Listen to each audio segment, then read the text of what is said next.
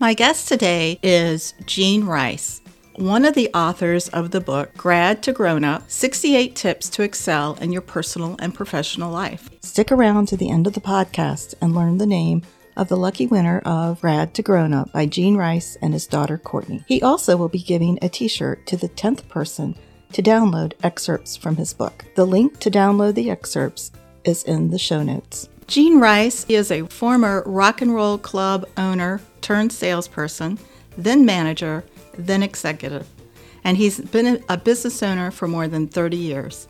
He is a rag to riches story from an immigrant family barely making ends meet to becoming the regional manager overseeing all East Coast operations at a division of an international Fortune 100 company by the age of 32. He was promoted 5 times in 7 years and won the Executive of the Year award. He's also, along with his wife, the founder of a nonprofit organization to benefit children, and he is a grandfather. Welcome to the podcast. Listeners are in for a real treat with you today. Thank you for inviting me, and I always enjoy talking to other grandparents because it's one of the greatest gifts my wife and I feel we've received. How old are your grandchildren? I have one that's 9. I have one that is 6, and then we have 2 others that will turn, one will turn 4 and one will turn 2 this month. So we have 4 of them. And my wife and I actually volunteered, Carolyn. We watch the grandchildren 2 days a week, every Tuesday and Wednesday. It's great, but the 2-year-old and the 4-year-old are dropped off at 8 a.m. The day doesn't end until after 6 p.m. So I will tell you, come 6 p.m., I am exhausted. It's been great, but I'm exhausted. And that's because your daughter works a couple of days a week and needs childcare? Well, my oldest daughter has 3, and she's a speech pathologist, and she works 2 days a week. So we volunteered when she had her first one to watch them those 2 days. And then my youngest daughter, Courtney, who I wrote the book with, is a high school English teacher, and she has her first son. So 2 days a week, we take him. The other 3 days, they put him in daycare. Well, that's really nice. Before we get started about the book, there is a foundation that you and your wife have started. And would you tell us about that, please? Yeah, in 2008, my wife and I started a charity. It's called the Plant a Seed, Inspire a Dream Foundation, Carolyn. It's plantaseedfoundation.org is the website. And all my personal proceeds, anything that comes from this book, are being donated directly to the charity to help more kids. The charity basically takes children that have a passion, but maybe their family is going through a hard time financially and can't afford it. Then we will step in and we will find that we've helped over almost 800 kids now. Their passions are across the board, but we'll step in, we'll find either the karate teacher, the sensei, the guitar teacher, the dance instructor. We will then find them the correct mentor. Then we connect them together. We give them an annual scholarship. We meet with the family and the child and the mentor up front. And then every month we check in. If it's going well, then we will then renew the scholarship. And we've had some wonderful, a young man just recently who we've been sponsoring in drum lessons just got a drum scholarship to a private prestigious high school. So we felt great about that. We had another young man that we were helping. He started with us in 4th grade. And when I met with him, he was very small and he wanted to take karate lessons, Carolyn. He was getting bullied in school. And we happened to find an unbelievable sensei like 2 blocks from where he lived. So the young man, since 4th grade, has been taking karate 4 or 5 days a week. He walks over and walks home. And just recently, he turned 15. He's now a 2nd-degree black belt.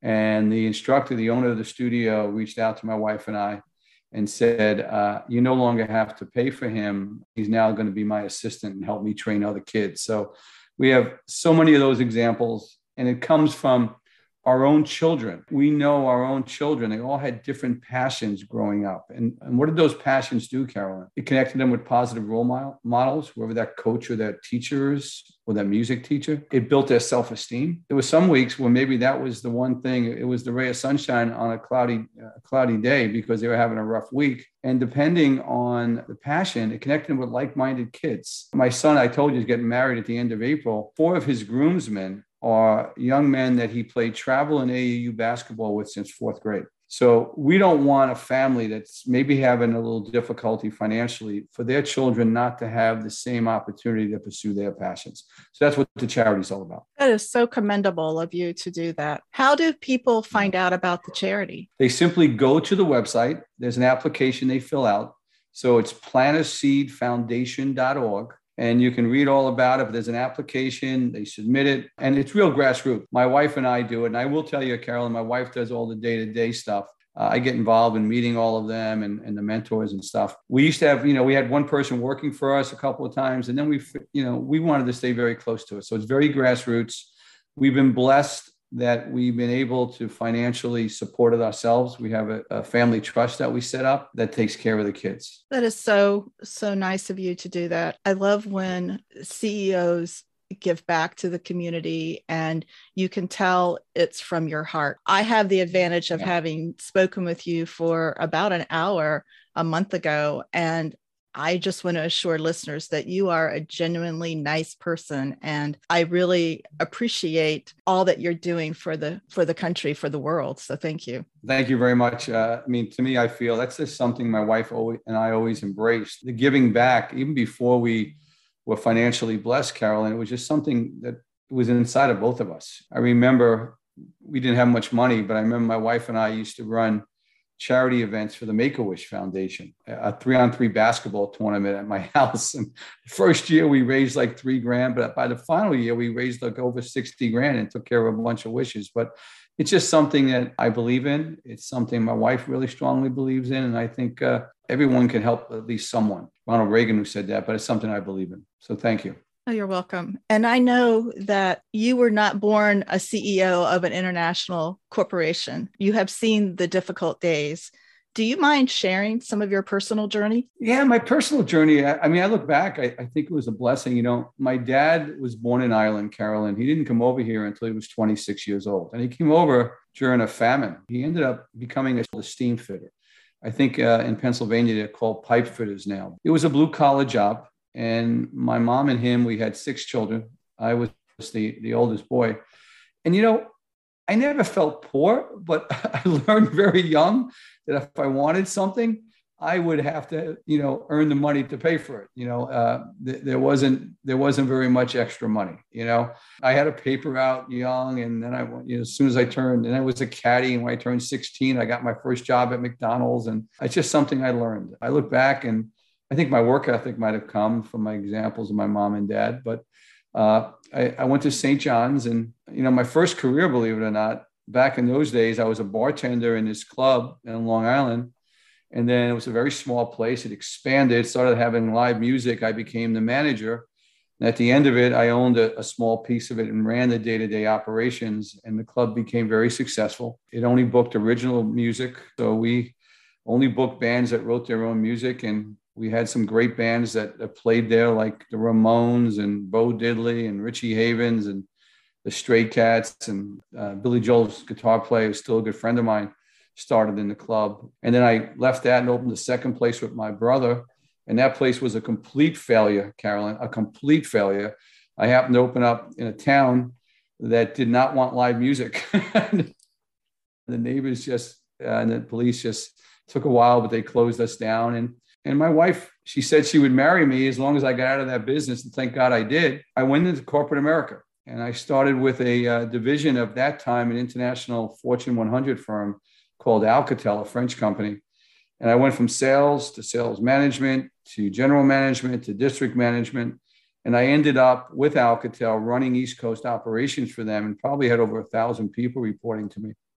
It was a wonderful career opportunity, but it was one that I was never home. I was always traveling, and we had a young family. And my wife and I made a decision that I wanted to be home at night more. So I actually opened my own search firm with one of my general managers from Alcatel called Rice Cohen International. To me, it wasn't about the money, because I was being compensated very well in corporate America, but it was about being home at night and having more balance. The firm went on to become one of the largest executive retained search firms. I've placed over 1,000 C-level executives. My firm has placed tens of thousands. Now, a couple of years ago, I did transition it to my son and my son-in-law. I'm still involved. They bring me in, but I'm not doing the day-to-day operations anymore. So we've been very, very blessed. Like I said, financially, the firm has done extremely well, and it's allowed us to give back.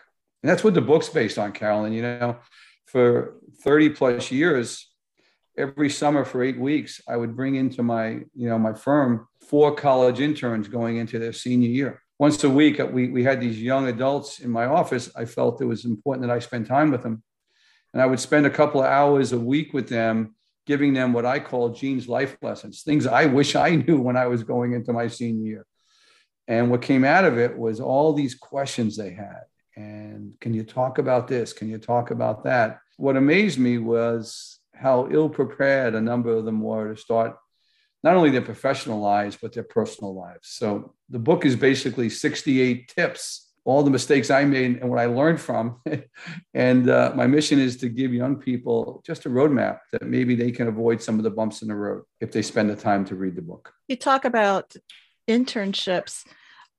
I think that is a fabulous way to decide if a particular type of job, profession is important, or if you are a good fit for that. I use the example of, I've read about a number of lawyers or would-be lawyers who thought they wanted a legal career, and then after an internship, they decided they couldn't handle it. So I am a firm believer in that. So talk to me about your vision of internships and why they're important. I think it's so critical, Carolyn. I mean, so critical. And I'll give you some personal examples in my own life. But a lot of young people, when I would ask them, why did you choose this career? Why are you going in this path? Somebody in their life that was influential to them made a recommendation to them that, you can make a living. This is a good career, but they've had no experience with it, right? So to give you an example, Courtney, who I wrote the book with, she went to Lehigh University. She had a double major in economics and English. At Lehigh, if you had a 3.75 GPA after your senior year, they would pay for your advanced degree. And she had like a 3.92, and she stayed and she got her advanced degree. Now, I know from my executive search firm, because we worked with a lot of the big consulting firms. The big consulting firms they're all over someone like Courtney, at a Lehigh, a good university like that. But she thought she wanted to be a lawyer. And listen, my brother-in-law had the same experience that you had. He went to a great law school. He went to NYU. He graduated in the top 25% of his class. My son-in-law went to Boston College Law School, graduated in the top 25%. They both went and worked for big law firms, and they absolutely hated being a lawyer.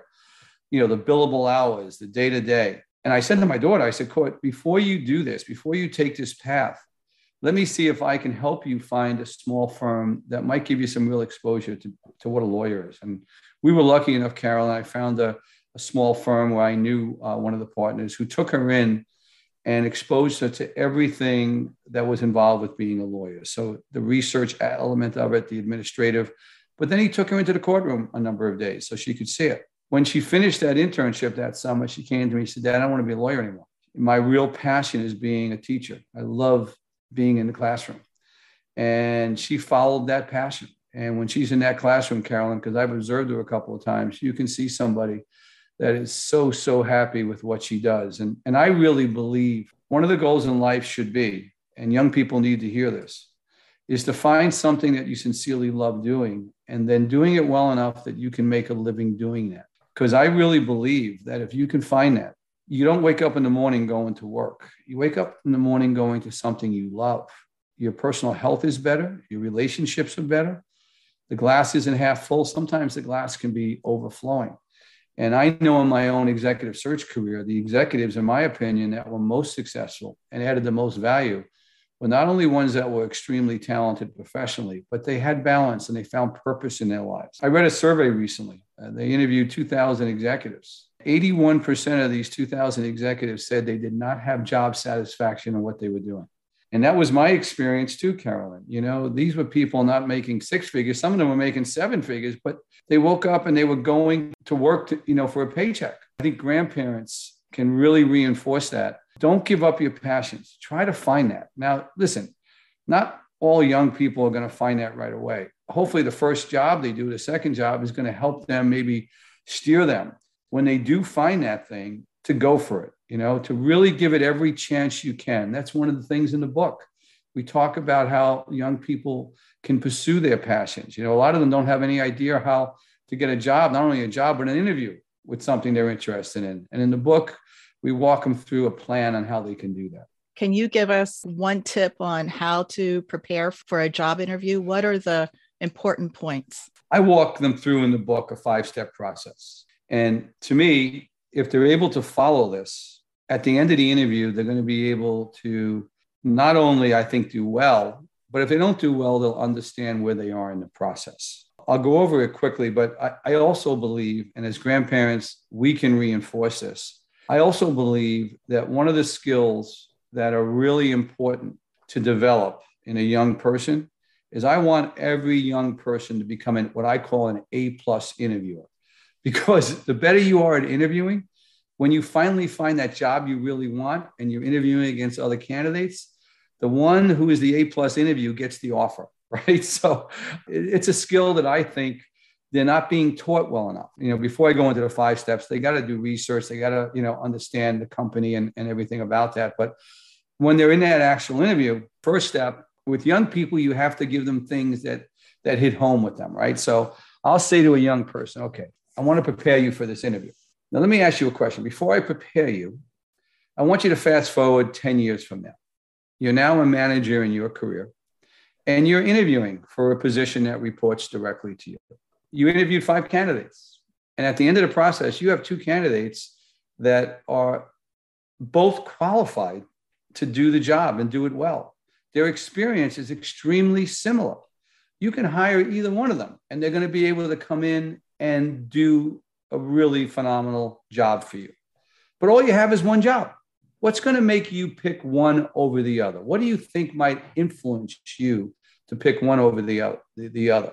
And Carolyn, I've gotten a million answers to that response, but then they'll finally say, I'll probably hire the one I like better. I say, absolutely. So your first responsibility in this interview is to build rapport and chemistry with the person you're interviewing with. And then you got to tell them how to do that. I coach them on, you got to Google the executive, look at their LinkedIn profile, try to find if there's any connections anywhere. And if you can't find any connections at all, then when you go in for that interview, steal with your eyes, look around the office. And if nothing else, talk about the weather, but try to get them talking about something that doesn't have to do with the job. Because reality is they're going to pick the person. And I can tell you, Carolyn, in doing search for 30 plus years, it's amazed me how I put a short list of candidates in front of a team. And the one that I thought was least qualified, right, because of the experience and not being equal to some of the others, because they had a connection, because they were so strong at building that relationship, how many of them were actually offered the job? So that's the first thing I tell them. That's the first step, to build chemistry. And I don't know if you ever experienced that in your own life, Carolyn, but it's really important in the interviewing process. Step 2, and again, you have to tell you got to put it in front of the young person so they can relate to it. So I'll say to the young person, okay, let me ask you a question before we go on. How much better would you do on a test if you had the answers for the test before you took the test? And they'll all say, I do a lot better. I said, absolutely. The second thing I want to share with you is most young people in an interview, Carolyn, they base what they think the company's looking for based on a job description, right? That maybe they received online. Sometimes it's based on what the recruiter has told them the company's looking for. And what they don't understand is how that job description is put together. And what they don't understand is that in an interviewing process, they're normally going to meet with 3 to 5 people individually. And each one of those people are going to have a little different criteria, a little different spin on what they're looking for. The HR or talent acquisition person, they're going to look for something a little different than the direct manager might. They're both going to look for something different than what maybe the senior executive might or the peer might. So what I try to coach them around is up front, as early as they can, to ask a simple question. They have to role play and get it in their own words, but to say up front something like, I researched the company. I was really interested in meeting with you. I have read the job description, but I was wondering if you wouldn't mind sharing with me what's most important to you in the background of the candidate you want to bring in to do this role. and shut up and listen. And then the first 2 or 3 things that that person is going to say back to them, those are the things most important to that individual. And then it's the candidate's responsibility before that interview is over to show that person how they match to their criteria. So that's the second thing. The third thing, real quick, and I'm going through this quickly, but the book breaks it down. Each one of these sections is a separate chapter. They're going to be asked a series of questions. They have to be prepared to answer those questions. And I take them through, there's a real common interviewing approach now called behavior-based interviewing. So I take them through and explain that to them and explain to them how they have to prepare. But they're also going to have an opportunity at some point during that interview, someone's going to say to them, do you have any questions for me? And they have to be able to ask win-win questions. I want them to be able to get every one of their questions answered before they accept a role. But early on, they have to ask win-win questions. And, it's funny, my son a couple of years ago asked me if I would help one of his friends, because one of his friends was graduating from a Penn State University. They had an engineering degree, a really good GPA. I knew the friend, Carolyn. He looked like he walked out of GQ magazine, but he had 9 interviews and got rejected from 9 companies. Now, that's not what should happen with an engineering student from Penn State with a good GPA. So when I started, before I helped him, I started asking him, "Look, take me through it. What kinds of questions are you asking?" And he asked one client, "Hey, I understand your stock price has been really going down. Can you tell me why?" Right? Another one of the companies, one of the senior executives, I guess online, he found that there was some sexual harassment charges against them. And he asked how the company was dealing with that. And I'm like, listen, I want you to get those questions answered, but you don't ask those questions up front. So let me give you some win-win questions. And for your audience, if they have any grandchildren that are going through this or changing careers, on the website of the book, gradtogrownup.com, there's a free chapter that they can download on win-win questions in an interview. So I help them prepare for the kinds of questions they want to ask. Right? That's the third step. The fourth step is towards the end of the interview. And young people don't realize this, until they experience. A lot of them have a hard time dealing with rejection and failure, right? And that's another thing I talk about in the book. I say to them up front, I've been doing search for 30 years. I want you to understand one thing from my perspective. Everyone who does any type of interviewing will always have some sort of concerns about the person they're interviewing. Sometimes the concern is I'm overqualified. Sometimes the concern is I'm underqualified. But the only time I ever got concerned is when there is no concerns, because in reality, they're the buying signals. What's not acceptable for you is not to have an opportunity to hear any of those concerns verbalized to you and be given an opportunity to address them if they're false and overcome them and get agreement that they're no longer a concern, or to minimize them and maximize your strengths. And let me share with you how you go about asking that question. And I'll take them through. I'll say at the end of this interview, if you feel this way, I want you to say to them, really excited about spending some time with you. After interviewing with you, I can tell you that my interest has gone up and here's why. And then based on what you told me you were looking for, I think I'm a really good match and here's why. Do you have any concerns that I could add value to the XYZ company in this role? And see what they say. And a lot of it is just telling them how to address if someone comes back and say, I really liked you, but you don't have enough experience. Teaching them not to accept that and how to address that. Say, yes, I'm sorry, I don't have 5 years experience. All I have is 2 years experience. But what I do have is this, this, and this. And I promise you, you will not find anyone that will be in the office earlier, who will work later, who will build better relationships with the staff, who will be a team player, who will be loyal. And if given an opportunity, I promise you, you won't regret this decision. Just teaching them how to address that, not how to accept it, right? And then the last thing is I teach them, young people leave an interview and they think they did great and they don't hear from anyone for 2 or 3 weeks. I teach them on how they need to end the interview and how they need to pin down the next steps. So I went over this really quick, but the book will break it through and take them through that step for step. And if nothing else, they know where they stand when they leave the interview if they follow the process. I appreciate your telling our listeners an overview of that interview process. And it certainly has inspired me to want to read the entire book, and I'm looking forward to it coming out. But the overarching quality that I hear is curiosity.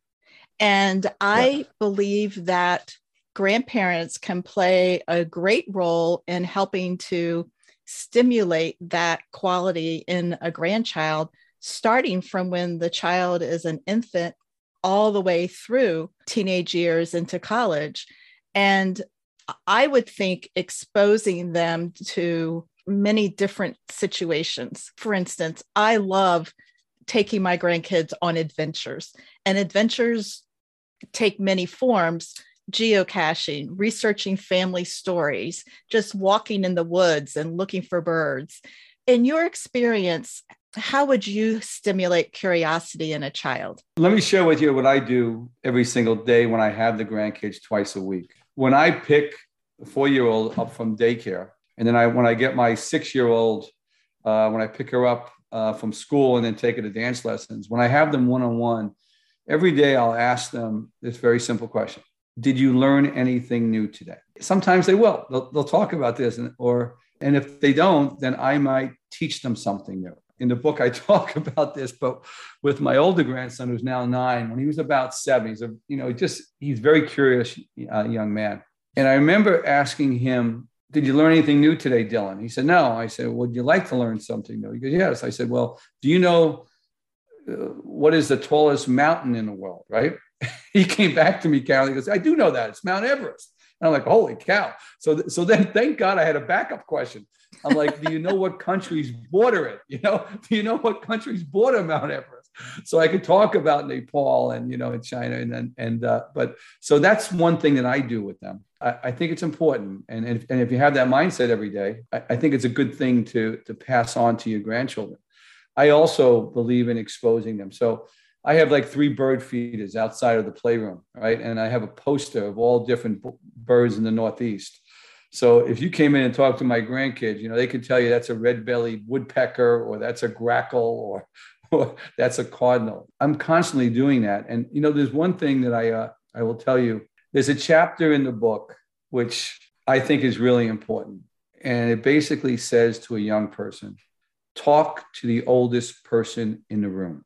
I explain to them, especially your grandparents, that have no hidden agenda except giving you the information that will help you. When you go into a room and you see with myself personally, if I go to a party and I see somebody, I make it a point of going up and sitting down and talking to them. I think young people are nervous. So in the book, in this chapter, I give them a number of questions. If they wanted to explore talking to the oldest person in the room, questions that they can ask them, right? I also talk about my own experience. When I was young, my son in AAU basketball, and I invited all the grandparents to get involved. And 3 grandfathers embraced it and went to all the games, and a couple of them started going to the practices. And I had one, Grandpa Jack, who was a retired FBI agent, that he'd come to the practice. And these were teenage boys I was coaching. And we'd set him up in a chair, and with a chair next to it, a blank chair next to it. And as we were playing or scrimmaging or doing drills, if any of the kids used a curse word, I'd say, okay, time out, go sit with Grandpa Jack. And Grandpa Jack, they'd sit next to Grandpa Jack, and Grandpa Jack would go into his lecture that profanity was the weapon of the witless. And then this would go on, and he would talk to them. And then I'd finally say, okay, Grandpa Jack, is he ready? Because I think you can put him back in now, Gene. Well, the point being, I got to tell you, it didn't take long to none of those teenage boys cursed anymore, Carolyn. No one wanted to sit next to Grandpa Jack. And then we had Grandpa Harold. He'd go on the road. I remember being in Vegas in this big tournament. Before it, he came in. He loved coming into the locker room, for the speeches before the game. And so I said to him one time, do you want to say a few words? And then Grandpa Harold, he went on a rant where he riled these kids up. They came out. We were ready to play, Carolyn. I just think, I think young people, I think grandparents, we have a responsibility. I think there's so much they need to learn from us that we need to share with them. One of the chapters at the end is understand your family history. Who's better to give you that? Make sure you get that from your grandparents while we're still around to give it to them. Yeah, that's something I believe in too. Tell me about your grandparents. Well, that's one of the things. It's one of the reasons why I wrote this book. I never got a chance to meet either of my grandfathers. They passed away before I had a chance to meet them. My grandmother's, one was in Ireland. I did meet her a couple of times, only when I was younger. My other grandmother died when I was very young. And one of the things and one of the reasons that inspired me to write this book is one of my Irish uncles had asked me to become the executor of his will, Carolyn.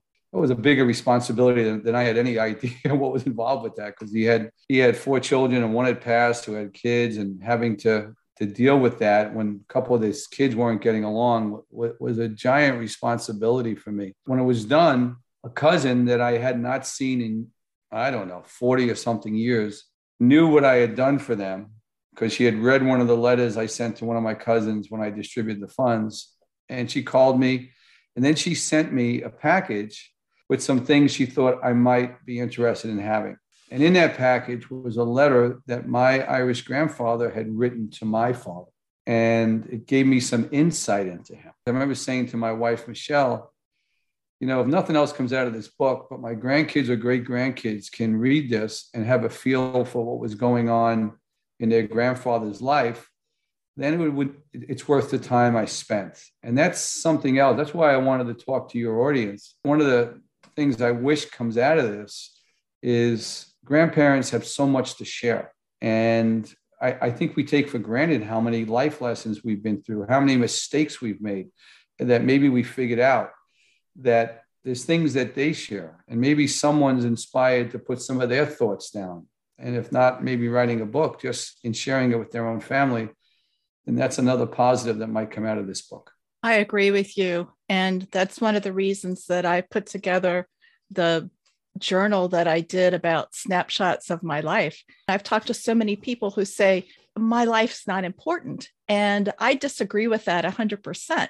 Everybody's life is important. It might not be important enough to win a bestseller award from the New York Times, but it's certainly going to win a bestseller from your kids and grandkids. And so many people don't know how to start writing, but if you take a photograph and tell me about that photograph, you've already started writing that story and passing it down.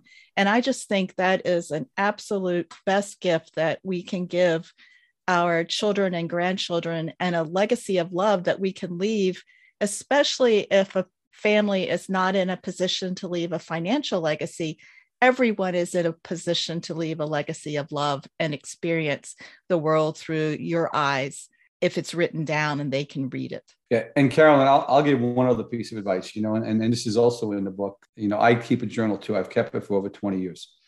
And if a grandparent says, well, I've never done that. No, I say to you, I forget what they're called. It's a big red journal. It's a hardcover. And every day it started off with me simply, I might write 3 things I'm grateful for. If I have a picture of one of my grandkids, I put it in there. But now I'm writing things that I hope down the road, one of them might enjoy reading. My oldest grandson celebrated his 9th birthday in January. And I took him in. I said, listen, I want to show you something, Dylan. And I showed him what I wrote in my journal and the pictures I had taken of the day he was born. The first time I held him, I put the Wall Street Journal in, from the day he was born. And the first thing he said to me is, he calls me BB. BB, man, you got really bad handwriting. I'm like, that's the first thing. And he looked at it. He's only 9, but I know it made a difference. So if a grandparent's listening to this and you haven't done something that Carolyn is recommending, start very simple. Just get a journal and write things that you think they might remember, or things they might appreciate down the road. I think it is so important that grandparents listen to your advice. It showed Dylan that you were thinking about him from the very beginning of his life. Right. Yeah, I told him, I said, this is one of my most important days of my life, Dylan, the day you were born. Yeah, it's emotional. And I think down the road, hopefully, it's something he'll look back at. What else would you like to share with our listeners? I would tell them that, first of all, I think, being a parent is probably the most important responsibility that any human being is ever given. But I think being a grandparent is really, really important as well. You can really impact, in my opinion. My wife and I, we always laugh. Our job is not to parent them. Our job is to love them, right? But the message I'd like them to leave with, Carolyn, is I think we can really play a very, very key part. And I think grandparents can really inspire young people's passions and support their passions, and let them know that. I think grandparents, they might be more open to hear financial advice from a grandparent than they would from a parent. The stuff about health and relationships and just sharing your journey with them, sharing your journey with them and letting them know that they can come to you and you're not going to judge them. You have you're not going to have expectations. You're just going to try to share with them what you've learned from your life, and keeping that door open and keeping that communication going. I think is just really critical. That's what I like to share with them. And the last thing I'll say to them is, this book, if they like it, it's 68 tips. It's 68 small chapters. It's a great graduation gift. Graduation is coming up. There's a whole bunch of stuff in there. It can go anywhere from a high school kid up till, 25. And then I think there's a lot of stuff in here that anyone can get from. But it talks about things like, I see so many of these young people that go to college. They all have college loans, Carolyn. These interns I would bring in, they all have college loans.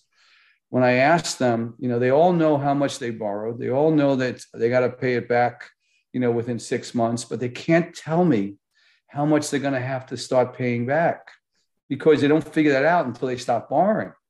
And these kids, they have $1,000, $1,200 a month loans, like a mortgage payment for 10, 15, 20 years. I talk about how important it is that and a lot of them have degrees where they probably won't even use in their career. I think it's important. Go to a community college for 2 years if you don't know what you want to major in. Go to that community college. You'll be better prepared to go to the 4-year university. When they graduate and they put on their resume, all they have to put on their resume is the 4-year school they graduated from. They don't even have to list the community college, and their loans are half the price. So there's things like that I think a grandparent's influence can really make a difference. I also think college is not for everybody. And we should not have the mentality that in order to be successful or valued or respected, that you have to have a 4 or 8 year college degree. People in the trades make more than many people who graduate from college. Absolutely. And it goes back to what we talked about initially. Follow your passion. I have friends that are in the landscaping business that own their own landscaping companies, Carolyn. And I tell people this, I asked one friend, what do you do for a living? I cut lawns. I asked someone else, what do you do for a living? Who's a landscaper? I make the world beautiful. It's the eyes you're looking through. Now, the bottom line is the guy who makes the world beautiful, he has a passion for what he's doing. The person who's cutting lawns, it's a job, right? So whatever that passion is, it can be a landscaper, it can be creating video games. That's one of the things I really believe in. I go back to try to find something that you sincerely love doing, and then doing it well enough that you can make a living, and it will impact your life in so many positive ways. Oh, I couldn't agree more. One of the things that I talk about when I talk about experiences, I'm writing this other book, and it's been a work in progress for a couple of years. One of the attributes of the book is it talks about early career exploration. And I don't mean in high school where you're figuring out, or college where you're figuring out, and internships. But for instance, I took my grandchildren to a chocolate factory.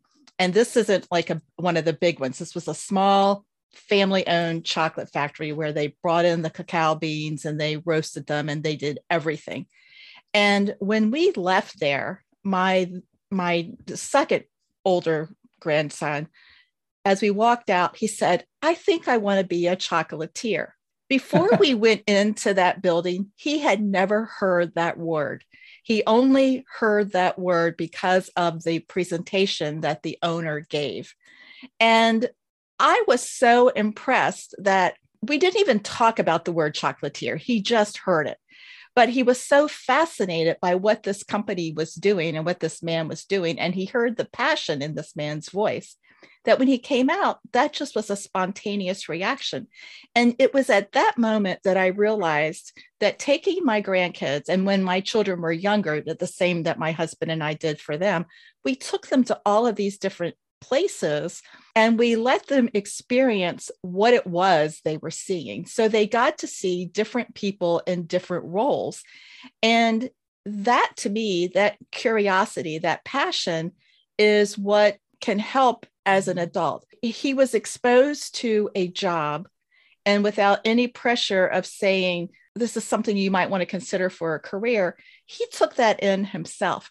So what I guess I'm not eloquently saying is, by exposing our grandchildren to a lot of different experiences, we also expose them to the different people who have jobs in those careers. And it is a way of introducing careers to our grandchildren they may never have even considered before. And Carolyn, I'll go a step further. And this is the thing I want your audience to leave with. The chocolatier, when they're 15 or 16, if you were to call, or if they were to call or write or send an email to that owner of that company and say, I have such a passion for this, I'd like to come in and do a free internship. Would you allow me to come in? Very few business owners will say no to a free internship, right? My son did a free internship in the financial services industry. It showed him, first of all, that he wanted to be in that industry, but it also got him his next job. And as grandparents, we should encourage that. And the last thing I will tell you, and I tell my young people, in my career, I used to get, because I was on a couple of these lists of top executive recruiters, on a weekly basis, Carolyn, I'd get like 80 to 120 resumes sent to me. Honestly, I couldn't even go through them. Someone on my staff would go through them. But if I could help one out of the 100, it was a lot, because in executive search, you specialize in a vertical market. And, it could have been the top CEO from the consumer products industry. I couldn't help that person. But a couple of times a year, I would get an email from a young person. They were usually an HR major or coming out, and they'd say, listen, I'm graduating. I have a passion for executive search, or I have a passion for human resources. I've done some research. I know you're a thought leader. Would you spend a few minutes and give me some direction? I always did that call. I felt an obligation to do that call. And I can tell you, most senior people would take that call. And that's what I want young people, and I want grandparents to encourage their young people. If they don't know how to start it, do some research, reach out, because I know, and I've asked a lot of the candidates I placed in the clients, most senior people would respond to a young person's email. You know why, Carolyn? I think we want someone to respond to our grandchild or our kid. I encourage that as well. And wrapping up, let's give our listeners information about how to contact you again. Tell us again the name of your book and the website, the name of your foundation and its website. Yeah. So if they go to www.grad2grownup.com. So it's grad, GRAD 2TO grownup.com. Not only can they read the introduction and all of the 68 tips, but they can download some of there's 3 tips that they can download, and they can get a feel for the sections. We're also going to do some giveaways for your people. I know we talked about, you'll send a newsletter out. We'll send someone a free book, autographed book, but we'll also give a t-shirt to someone that comes, to the website and checks it out. grad2grownup.com. The charity, and you can send me an email there too if you want. The charity is plantaseedfoundation.org. And if someone's out there and their grandkid, the parents are having a hard time financially, and there's something they want to do that they're passionate about, and they need some help financially, we'd love to hear from them. Wonderful. Well, thank you so much. I appreciate your time, and I am looking forward to the book coming out April 12th. Pre-order it right now. Thank you so much, Carolyn. You're welcome, Jean. Congratulations to Linda with Caston Copywriting, who is the winner of a copy of Jean's book, Grad to Grown Up, 68 Tips to Excel in Your Personal and Professional Life. I hope you have enjoyed today's episode of the Adventures with Grammy podcast. You will find the links to our guests and the topics we discussed in this episode's show notes. If you would like to be a guest, or if you know someone who would be an awesome guest, please connect with me at Carolyn@adventureswithgrammy.com.